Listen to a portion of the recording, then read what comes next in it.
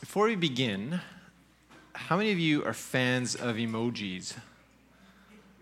It's like 3 people. Great. I know Sue. Is Sue Carlson here this morning? Sue is, if you ever text with Sue, it'll be like 80% emoticons and like 20% words. She communicates through emojis. So I kind of did this morning. So last night when I was preparing, I was feeling a little bit squirrely, I guess, and just silly. And I thought I would integrate emojis into this morning's message a whole bunch, just to maybe keep you on your toes. I know it's probably not going to be funny, but I'm not going to lie to you. I'm willing to accept a pity laugh, okay? So that, just laying that out there. So last week we chatted about the church. We were talking about the church, and we were talking about what our greatest purpose is as individuals and as the church. And if you were here, you'll remember we essentially derived this from Bruxy Cavey's definition. Bruxy's the pastor of the meeting house down in Oakville. And his definition of the gospel, I have a feeling that our pro presenter just quit. Awesome. That's great. Yeah, it's true. My mic stand didn't fall. That's okay. I'm not totally dependent on the slideshow. Not at all. That's all right. You know what? We can wing this. So Bruxy's definition of the gospel. Anyone who's read his book Reunion lately or heard him speak lately, he's been kind of building a lot of his messages around this phrase that is his kind of encapsulating the gospel in 30 words. And he says, Jesus is God with us, come to show us God's love, save us from sin, set up God's kingdom, and shut down religion. And we said last week that the part that gives us as individuals and as a church our ultimate meaning is this little phrase, this little section of the phrase that says, set up God's kingdom. In other words, the church is going to find its ultimate fulfillment, its ultimate sense of purpose when we are consumed with both experiencing God's kingdom here on earth as well as working to advance God's kingdom here on earth.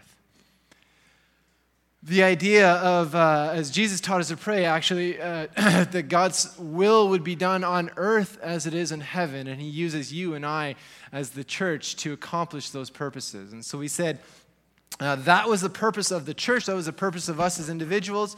That's what should get us up in the morning and keep us going throughout the week. And so this morning we want to continue that conversation. We want to take it in a little bit of a different direction. A couple of weeks ago, I was asked by someone why I still love the church. So why do you still love the church, Stephen? And implied in that question was just this long list of reasons for not loving the church. Because if you're like me, you'll have gone through seasons in your life, and perhaps you're in one now, in which you have a hard time with the church. You've struggled with the church. And I can't say I've ever wanted to walk away from it completely. Last week, you remember, if you were here, I shared a bit of my own church experience. I went from CRC to baptism, or to the Baptist way, to Pentecostal, to Anglican, to Brethren, to E-Free, and now here to Grassroots. So I have tasted a wide variety of flavors of what the church has to offer. And in all that time, I can't say I've ever really wanted to just walk away from the church entirely, but there's been this struggle, and really struggle is the best word for it.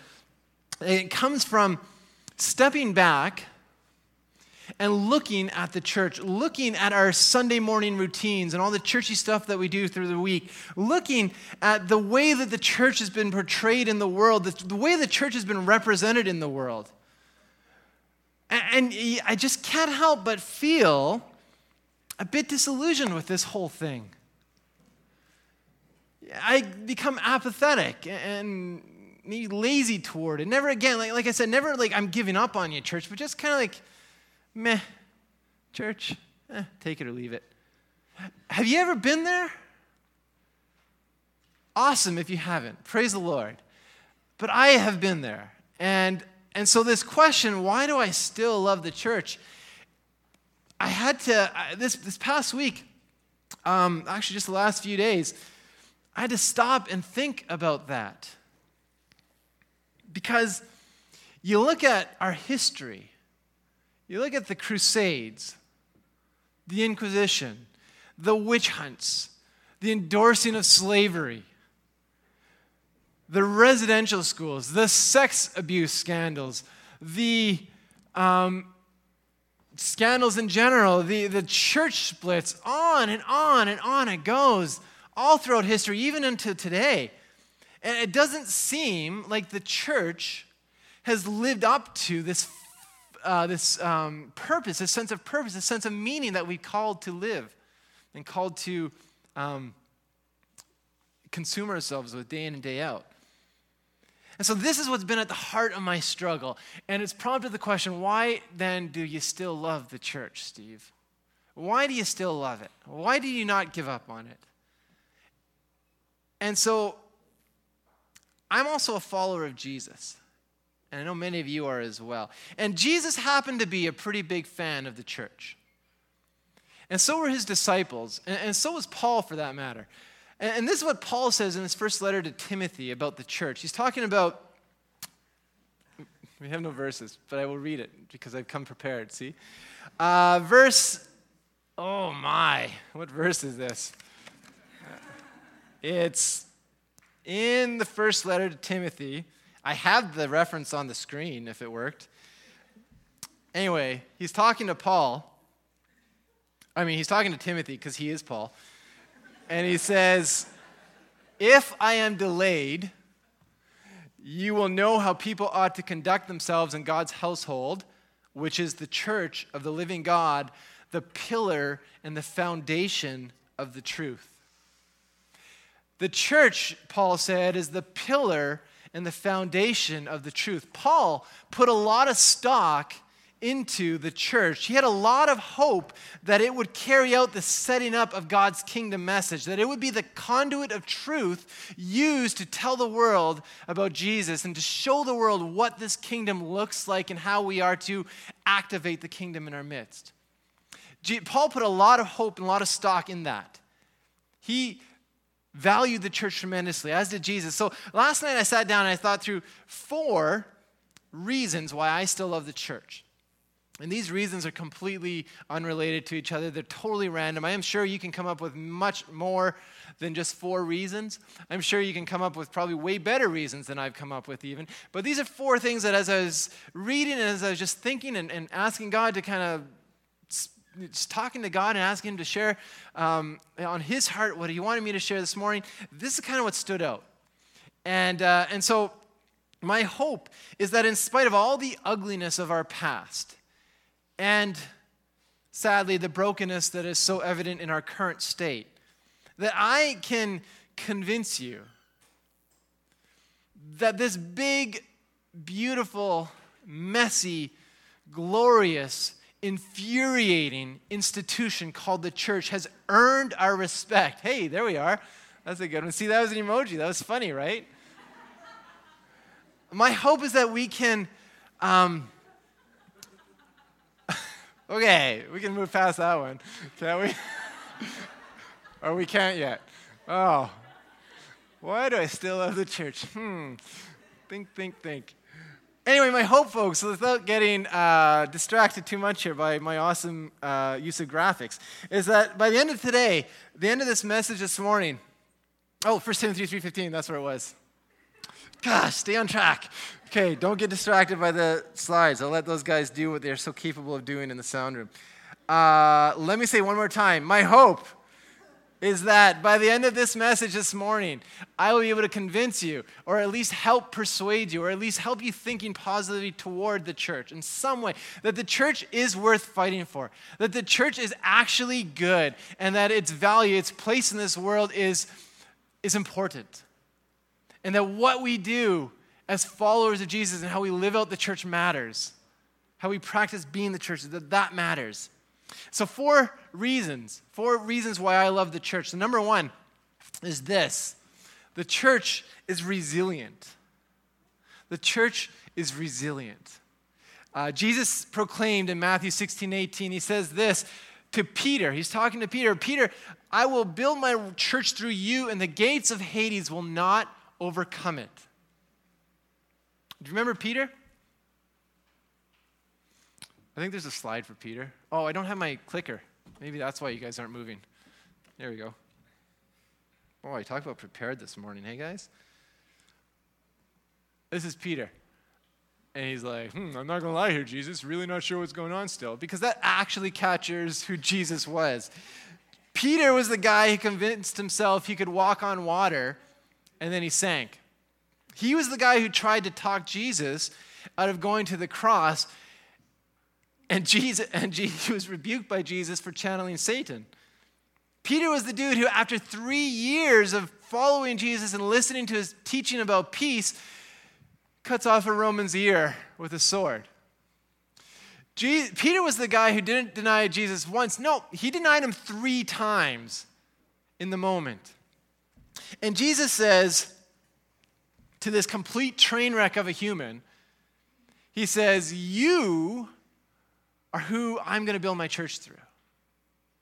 I'm going to build my church around you through this weak, this easily compromising, out to left field follower of Jesus. He says, that's the kind of person I want to build my church. So the church begins through broken, inept people like Peter. It thrives through mind-blowing persecution and oppression in the first 300 years under Rome. And then the church marries the state, and it gets entangled and ensnared in its marriage with the state under Constantine, and yet somehow it survives. And it continues trudging along throughout history, leaving its mark, making its imprint on history and on the world around it. And 2,000 years later, we look back and like, wow, it endured all of that? It leaves you feeling kind of impressed, doesn't it?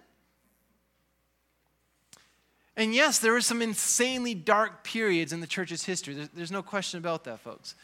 But there has always been a portion of every generation that has pushed the church to grow in its realignment with the mission of experiencing and advancing God's kingdom. From monastics urging the church to leave the cities where there's so many distractions and go out into the desert and experience this God who's seeking to dwell with them, to those who argued and pushed back against the sales of indulgences, from emancipation in Europe to the civil rights movement in the U.S., to those who have sought to hold accountable the church, the government, for the residential schools here in the 20th century. There have always been a prophetic portion. Oh, that was supposed to be there. There's always been a prophetic portion of the church that has sought to get the church back on track from being so easily derailed. It's what's kept the church going. This is why the church has survived 2,000 years.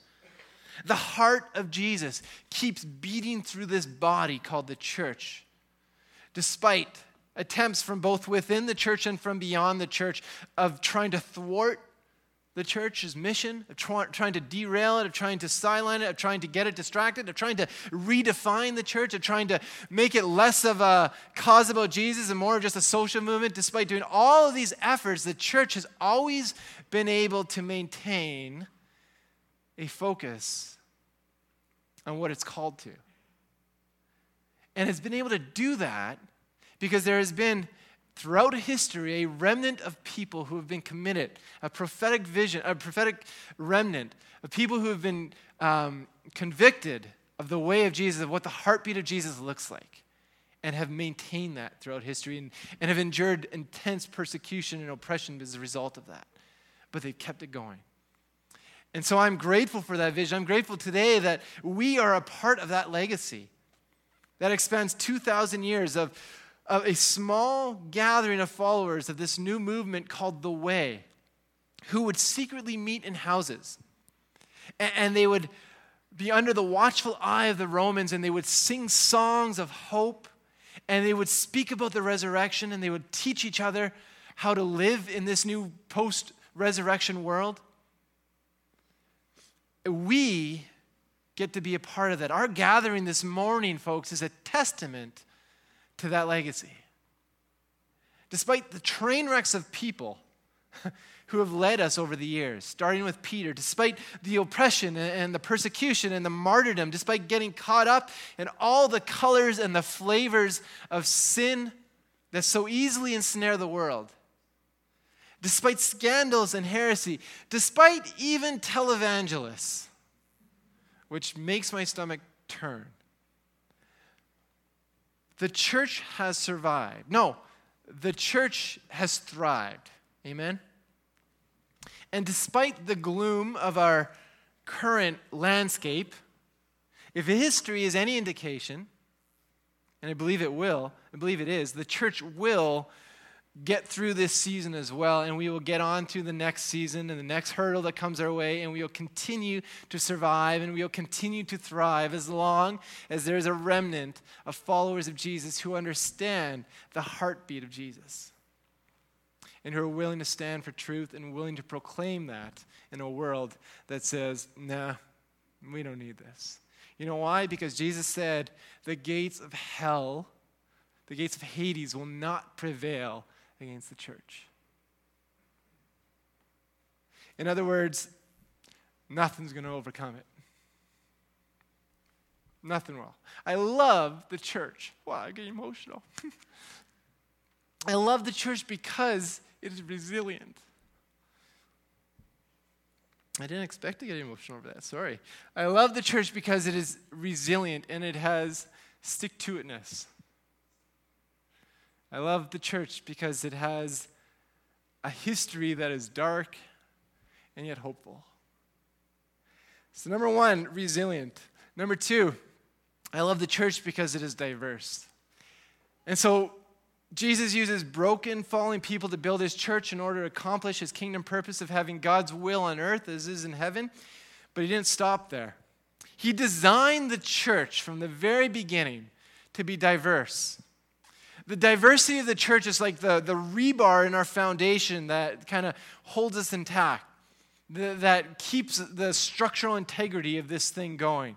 The 2,000 years of pushing and pulling against us, and we're still there. That's because of our diversity. The church is never meant to be monolithic. It was never meant to be all white people, or all academics, or all millennials, or whatever generation. Historically, churches that are monolithic, churches that are all of one thing, they tend to fail. Or at the very least, they last long enough until they can be reformed. But you look around, and we notice that as a church, we at least are striving to be a church of baby boomers and Gen Xers and millennials and conservatives and progressives, and we're lawyers and we're doctors and we're electricians and we're machinists and we're custodians. And we're students, and we're teachers. We're struggling doubters, and we're committed believers. The church is made up of CEOs and homemakers. It's made up of active transporters who get around on bikes, and it's made up of gas-guzzling folks who get around in trucks. We're comprised of suburbanites, and we're comprised of rural country folk, and everything in between.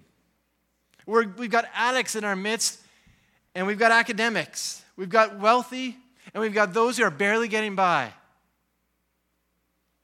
We've got the healthy, we've got the sick, we've got saints, and we've got sinners. Can you think of any other institution with as diverse and an eclectic a group of humanity as what you find in the church? And the counterintuitive part is that it is because of that diversity that we thrive as a body. Isn't that beautiful? Let me read just a few verses from a familiar passage about diversity in the body that Paul writes to in the church in Corinth, the church that to the church of Corinthian, church in Corinth, to the Corinthians, a body of believers who struggled with their unity. And he says this in 1 Corinthians 12. He says, just as a body, though one, has many parts, but all its many parts form one body, so it is with Christ. For we were all baptized by one Spirit, so as to form one body, whether Jews or Gentiles, slave or free, and all of that list I just shared. And we were all given the one Spirit to drink. Even so, the body is not made up of one part, but of many. Verse 18. But in fact, God has placed the parts in the body, every one of them, just as he wanted them to be. If they were all one part, where would the body be? As it is, there are many parts, but one body. Skip down to 25. So that there should be no division in the body, but that its equal parts should have equal concern for each other. If one part suffers, every part suffers with it. If one part is honored, every part rejoices with it. Now you are the body of Christ, and each one of you is a part of it.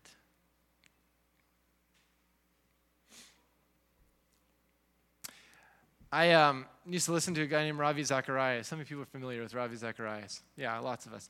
And he used to talk about the great quest of academics in the West, the great quest of university, was finding unity in diversity. How many people remember him talking about this ever? Good. And he would say that the word university actually comes from the word unity and diversity. And so the great quest of education, the nugget of knowledge that we as in the West have been trying to pursue since the 12th century when universities first came into existence, was this quest to find unity in diversity. If you look on the American penny, it says in Latin, e pluribus unum, out of the many, one. This idea, again, that we as humanity are seeking to find out how do we live as one despite our diversity. And if we can figure that out, then we'll have arrived. It's kind of the assumption. Well, so we go to university to explore that, when the reality is the church has been doing this all along for 2,000 years. Yeah, we've been failing at it a lot, but we've also been thriving in it. We have that unity in diversity. It's actually through being intentional about diversity as a church that we begin to figure out what it means to serve, to live as a unified body, capable of fulfilling the responsibility of being the hands and the feet of Jesus, capable of meeting each other's needs and meeting the needs of the world around us. In other words, it's through our diversity and our unity within that diversity we are capable of experiencing and advancing God's kingdom here on earth as we are called to. And so we want to celebrate and learn from the differences instead of dividing over them. We want to believe that the best expressions of community happen when people come together with varying perspectives, come together with varying personalities, cultures, experiences, whatever those differences may be, and say, hey, let's learn to love God and to learn to love others together. Let's live out this greater purpose together. And we wouldn't naturally think that a diverse community would make the most sense, because as humans, we're not inclined naturally to move toward this form of community. We want to be around people that are the same as us.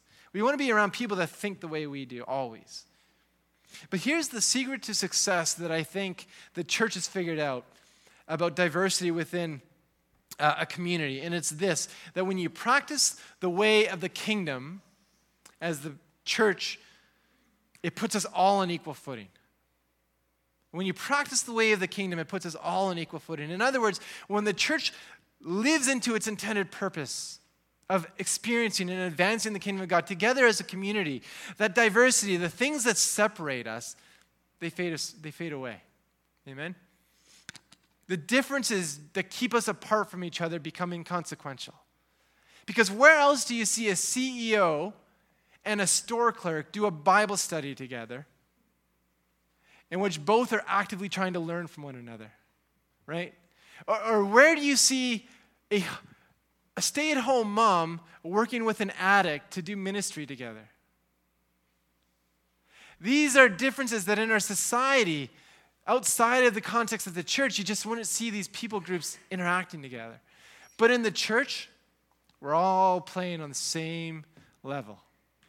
We're all in the same strata, working together for this singular purpose of living and experiencing God's kingdom together. And so we can do that. And so the first thing, resiliency. I love the church because we are a body who has been resilient for 2,000 years. The second thing, I love the church.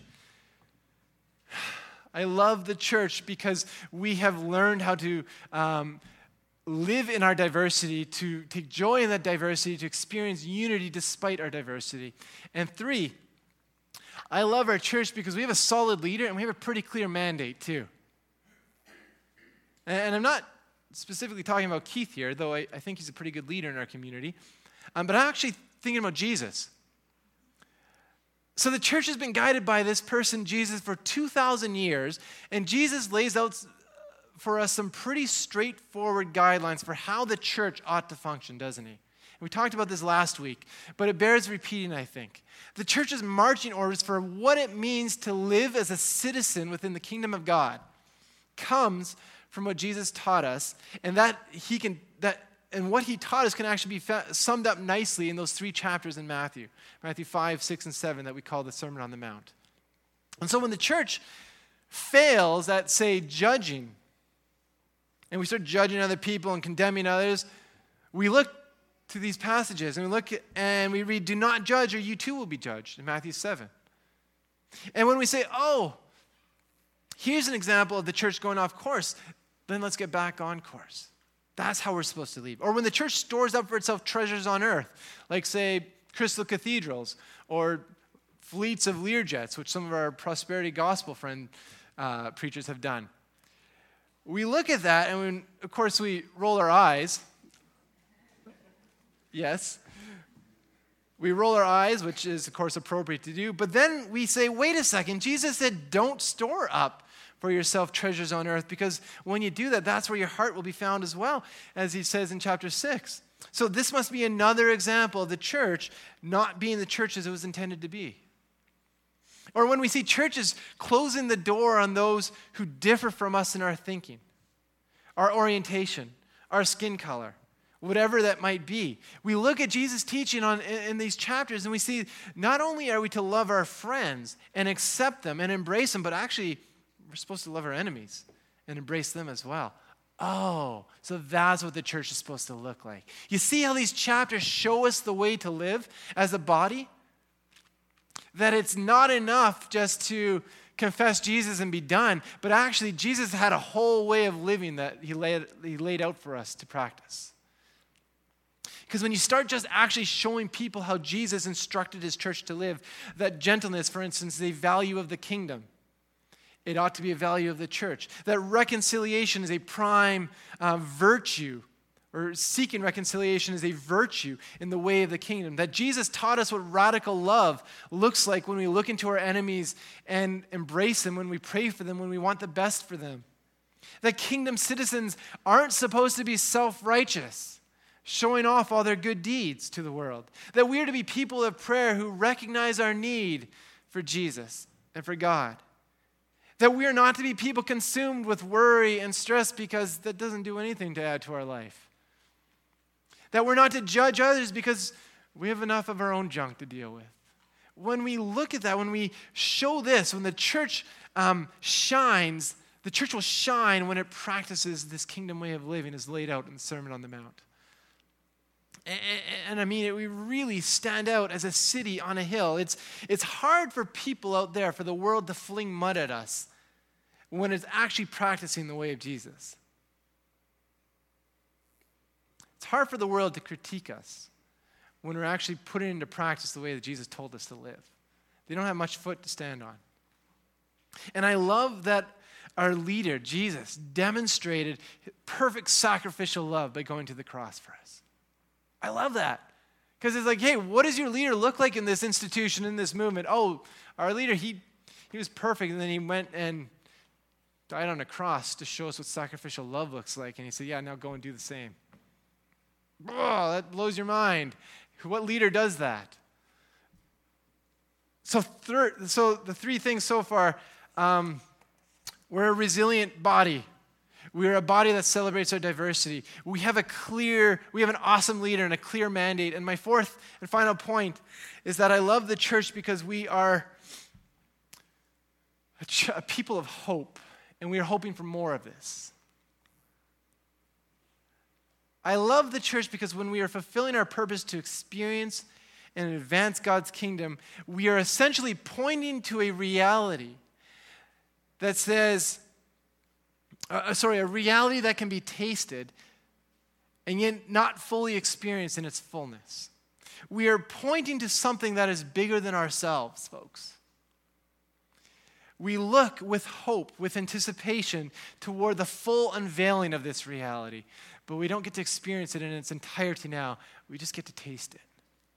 Everyone has hope, and everyone has expectations that it'll get better, or it'll all work out in the end. But the reality is that this hope that the world has is just some kind of elusive hope. It's not really grounded, it's not really connected to any truth or any reality. And so you ask the question, how do you know it's going to get better to them? And the answer might typically be, well, it can't get much worse, or I don't know, it's just going to work out. It has to. To which, of course, you roll your eyes and you say, right. But when the church is actually practicing justice, when the church is celebrating together, when the church is visiting and caring for the sick and the widows and the elderly and the grieving, when the church is creating art that reflects its maker, when the church is concerned with restoring faith, with shaping bright disciples, with sheltering the vulnerable. See what I did there? Those who have eyes to hear or ears to hear, pay attention. That's the Grassroots New Vision. In other words, when the church lives as resurrection people, when we live as resurrection people, when we are showing our restored status, our renewed status as God's creations, we begin to get a tiny glimpse of the beautiful, glorious kingdom that will one day come to its complete fruition. Do you believe that? When the church is doing what it's supposed to be doing, we are pointing to what the culmination of all things will end up looking like at the end when Christ sets up his kingdom here on earth once and for all. We get to taste just a bit of that. We get to see just a glimmer of that now. Our hope is based on that. We get to taste it, and we get to experience some part of it. But we get to anticipate its full, complete unveiling in time. I love this quote from Rachel Held Evans in her book, Searching for Sunday. And if you are at a point in your life where you're disillusioned with church and you're kind of just like ready to throw your hands up, I'm going to encourage you to read this book. You might not agree with everything that Rachel Held Evans says, but this is an incredibly encouraging book about why she hasn't given up on the church. And her last chapter, ends up, she's talking about the kingdom. And here's what she says. The purpose of the church and of the sacraments is to give the world a glimpse of the kingdom, to point in its direction. When we put a kingdom spin on ordinary things, water, wine, leadership, on our marriages, on our friendships, feasting, sickness, forgiveness, we see that they can be holy. They can point us to something greater than ourselves, a fantastic mystery that brings meaning to everything. Isn't that beautiful? When we infuse our lives with the way of the kingdom, we are shown just a glimmer, a glimpse of the kingdom, of a greater reality that will one day come. And we get to experience that now in this world through the church. Amen?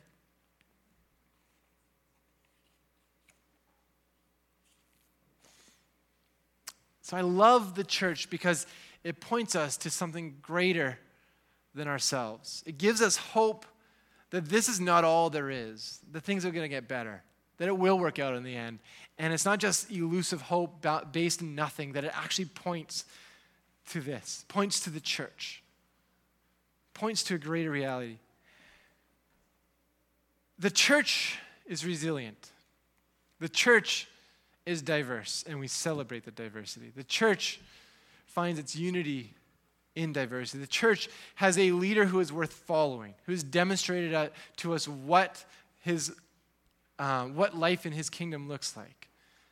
And he's given us instructions, and he's given us a mandate. He's given us a way of living that when we put into practice, it gives us real and meaningful hope for the future. So these are just 4 reasons why I love the church, and I hope you do too. There are, again, like I said, a list of tons of other reasons why you love the church. And I would love to converse with you about why you specifically love the church and why you haven't given up on it. And maybe this is a conversation we can have online on Facebook or whatever. But at least can you concede this morning that the church is actually worth fighting for? That it's not maybe deserving the reputation that the world has given it? That, yeah, it has deserved some of the flack, absolutely, and there's nothing, a lot of the stuff in our past and in our current state is not to be proud of. But that the church, when it's doing what it's supposed to be doing, is worth fighting for. Amen? Great. Let's pray. Jesus, I thank you this morning that we have the church, this body, this institution that you've established and said that the gates of Hades will not prevail against it. Father, we thank you that 2,000 years has shown that to be true. The ups and the downs, the failures, the successes, the joys, the triumphs, and the just absolutely embarrassing moments in our history. And yet it's still standing today. And we are a testament to that legacy, Father. I thank you that we get to play that role as your followers of Jesus this morning. And I pray, God, that our hearts would be encouraged and that we would be just reminded about the purpose of this church. Reminded about why we're here and what this is all about. Help us not to get caught up in the small details and the inconsequential things, but help us to live for that greater purpose, Father, to show the world what your kingdom looks like here on earth and to give us all that hope that, Lord, we need desperately. That this isn't all there is, that there is much more. And Father, we can begin to actualize and we can begin to look at what that looks like right here and right now. I pray these things in Jesus' name.